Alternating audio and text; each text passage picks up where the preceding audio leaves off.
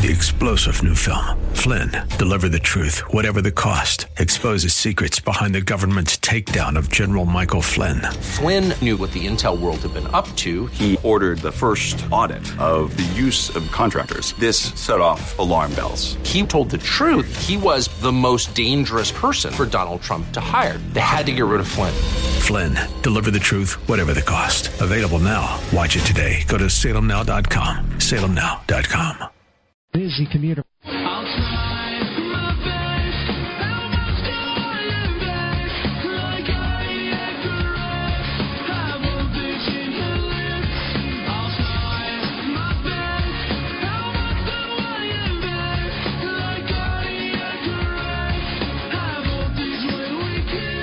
You're listening to Rob Black and Your Money on AM 1220 KDOW, an iHeart radio station.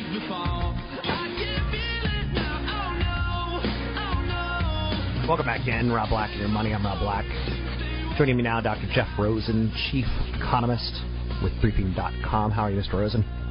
Good. How about yourself? I'm doing well. Did you have a good holiday season? Yeah, it was actually not so bad. Good. It's been a while since I've talked to you, so let's talk jobs. Obviously, the 800-pound elephant in the room, so to speak. Yeah, I think the December number was disappointing. I think that the headline was not actually as bad as the internal details, especially when you consider that hours dropped. Basically, what we found was that aggregate wages declined a little bit in December. Thankfully, it didn't show up in the retail sales report. It makes us assume that consumers are willing to at least dip into savings or increase their credit in order to keep consumption growth higher. But that's not a way of maintaining solid consumption growth if the job market continues to stall. So now that we've put the jobs in perspective, the way I'm trying to explain it in media is it was kind of Goldilocks, and it wasn't hot, it wasn't cold. It was on the colder side, but it wasn't just right either. Is that fair to say? I would say it was cold, but I would say that it's just 1 month. You really need to take a 2 to 3 month trend, or 2 months, 3 to 2 month numbers in order to get a trend in order to determine where things are.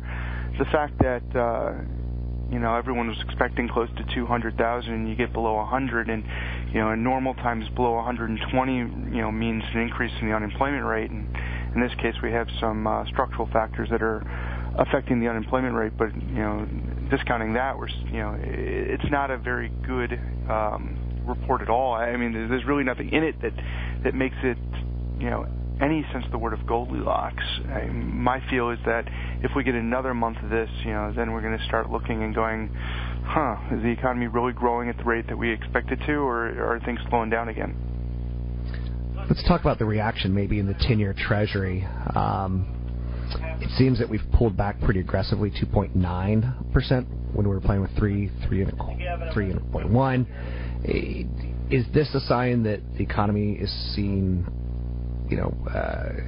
it's not going to be robust, it's going to be less than robust? Is the 10-year Treasury telling us the truth, or is it a fake?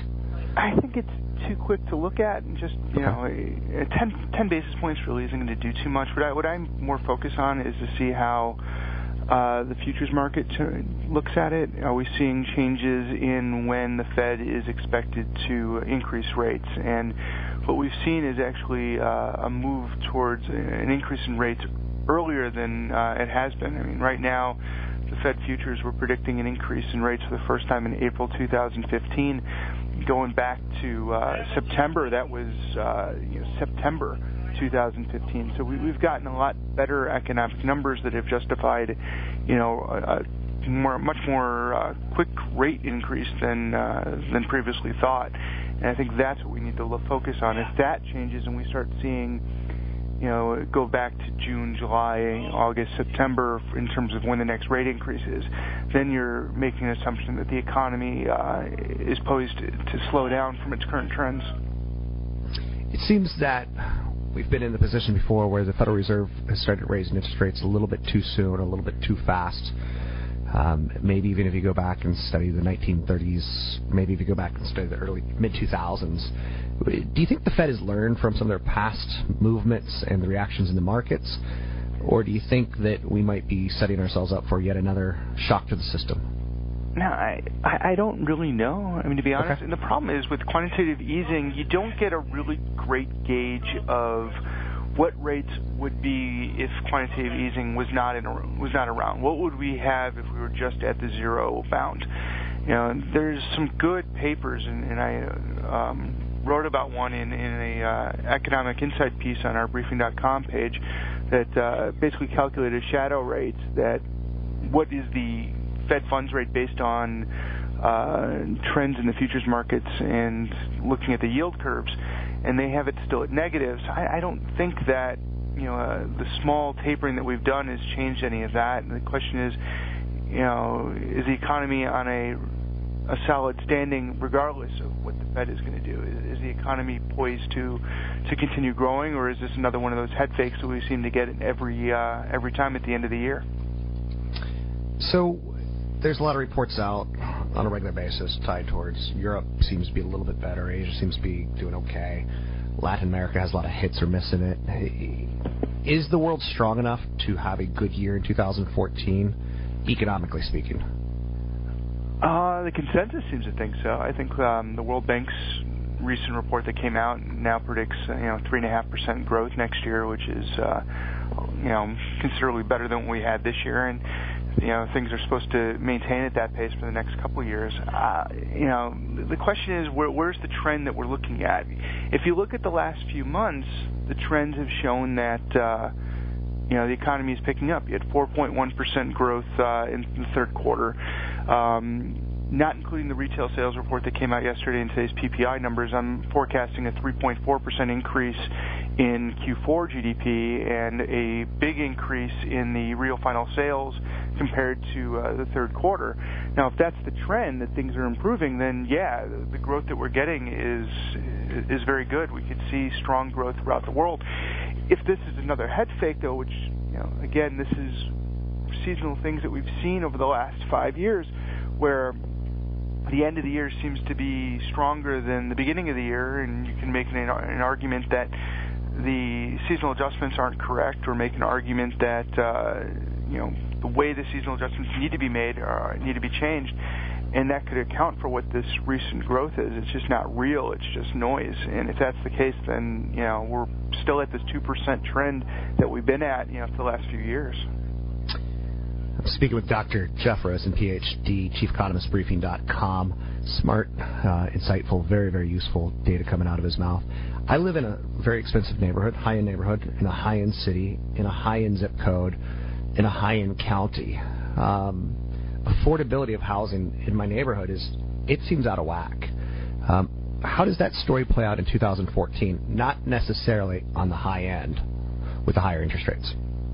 Well, it's playing out that the affordability conditions have worsened considerably, and in order to keep prices going up, you need the affordability conditions to be maintained, and either that means we need to have higher income, which, given the expected increase in GDP, you would expect incomes to grow at a relatively similar pace, then it could be maintained. If GDP does not grow at its current trends, given our higher interest rates, you can't maintain sales at the current price level unless prices come down, or we end up with another bubble type environment where people are buying houses because they assume the price will go up in the future regardless of what conditions are telling them today, and that would be a real problem. Right now I'm leaning towards things will get a little bit easier and price growth will be a little bit less than what we've seen in the recent past, just because new supply will come online in terms of housing construction and stuff like that. But it still makes a very uneasy feeling on how the housing market's going to react next year. I don't know if you saw the data this morning, but GM basically said we see about 2% growth next year. Are the autos strong enough to help offset any potential weakness in homes? 2% enough, or is this too vague of a question without enough research? I mean, was that 2% GDP that GM was predicting, or is that 2% growth in their sales? Sales. Okay, yeah, I mean, that's fairly what everybody else is predicting. And to get up to about 16 million next year from 15.6 now, it's about a 3% increase. It would be, a pretty weak increase compared to the recent developments in the auto sector. My concern with the auto sector is that we're living in an environment now where interest rates are going up and income growth remains weak. Does that necessarily mean we're going to see increased sales? And if we don't, are we going to see an increase in dealer incentives to drop the prices down in order to pick up the sales, because the rising interest rates are negating some of that? So it's going to be interesting, and I'm actually working on a piece right now on what I think of 2014 auto sales and piecing everything together to see where I think things can go. And 16 million is what the consensus is. I think it'll be potentially for a little less, but you could also have a potential for a little more if you have some good incentives or a big increase in income. Thanks. Good. We've got about a minute. Is there anything else that you want to throw out? No, I think just to caution again on that December employment report. I'm concerned that the income factor fell more than the just weakness in the payroll numbers. I think that it's just going to seem to be an anomaly, and that that December number is going to showcase to be a stronger January. But also note that the ending of the emergency unemployment benefits that expired 2 weeks ago will result in a big drop in the unemployment rate in January, and that's not real. That's going to be people leaving the labor force, and I don't believe we're going to be above 6.5% by February, and that means that we've hit, the Fed's target level when they originally said that they'd start raising rates at. Thanks very much. That's Dr. Jeff Rosen, Chief Economist, Ph.D. with Briefing.com. Briefing provides independent, live market analysis of the U.S. international markets. He referred to a piece or a section of Briefing.com that he kind of controls called Economic Insight. Highly recommend that you grab some of his perspective. You won't agree with everything. You're not supposed to. Don't forget, we have a big event coming up Thursday evening, tomorrow evening in Bay Area, Palo Alto, at the Elks Club Lodge. It's in Palo Alto, 6:30 to 9. It's an income in retirement wealth preservation event. You can sign up at robblack.com. That's robblack.com.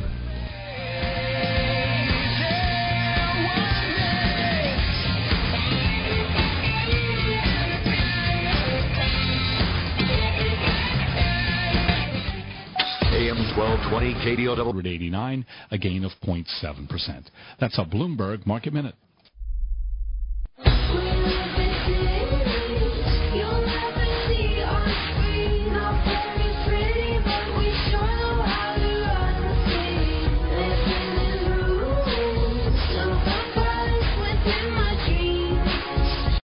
Three-star General Michael J. Flynn, head of the Pentagon Intelligence Agency, knew all the government's dirty secrets. He was one of the most respected generals in the military. Flynn knew what the intel world had been up to. He understood its funding. He ordered the first audit of the use of contractors. This set off alarm bells.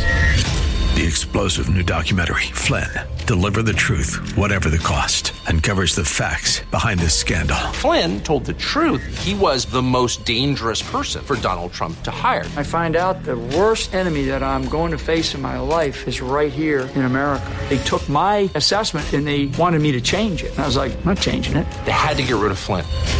With in-depth interviews, archival footage, and never-before-seen personal records of the man behind the headlines. I just felt like I was drowning. Flynn, Deliver the Truth, Whatever the Cost. Available now. Watch it today. Go to salemnow.com. salemnow.com.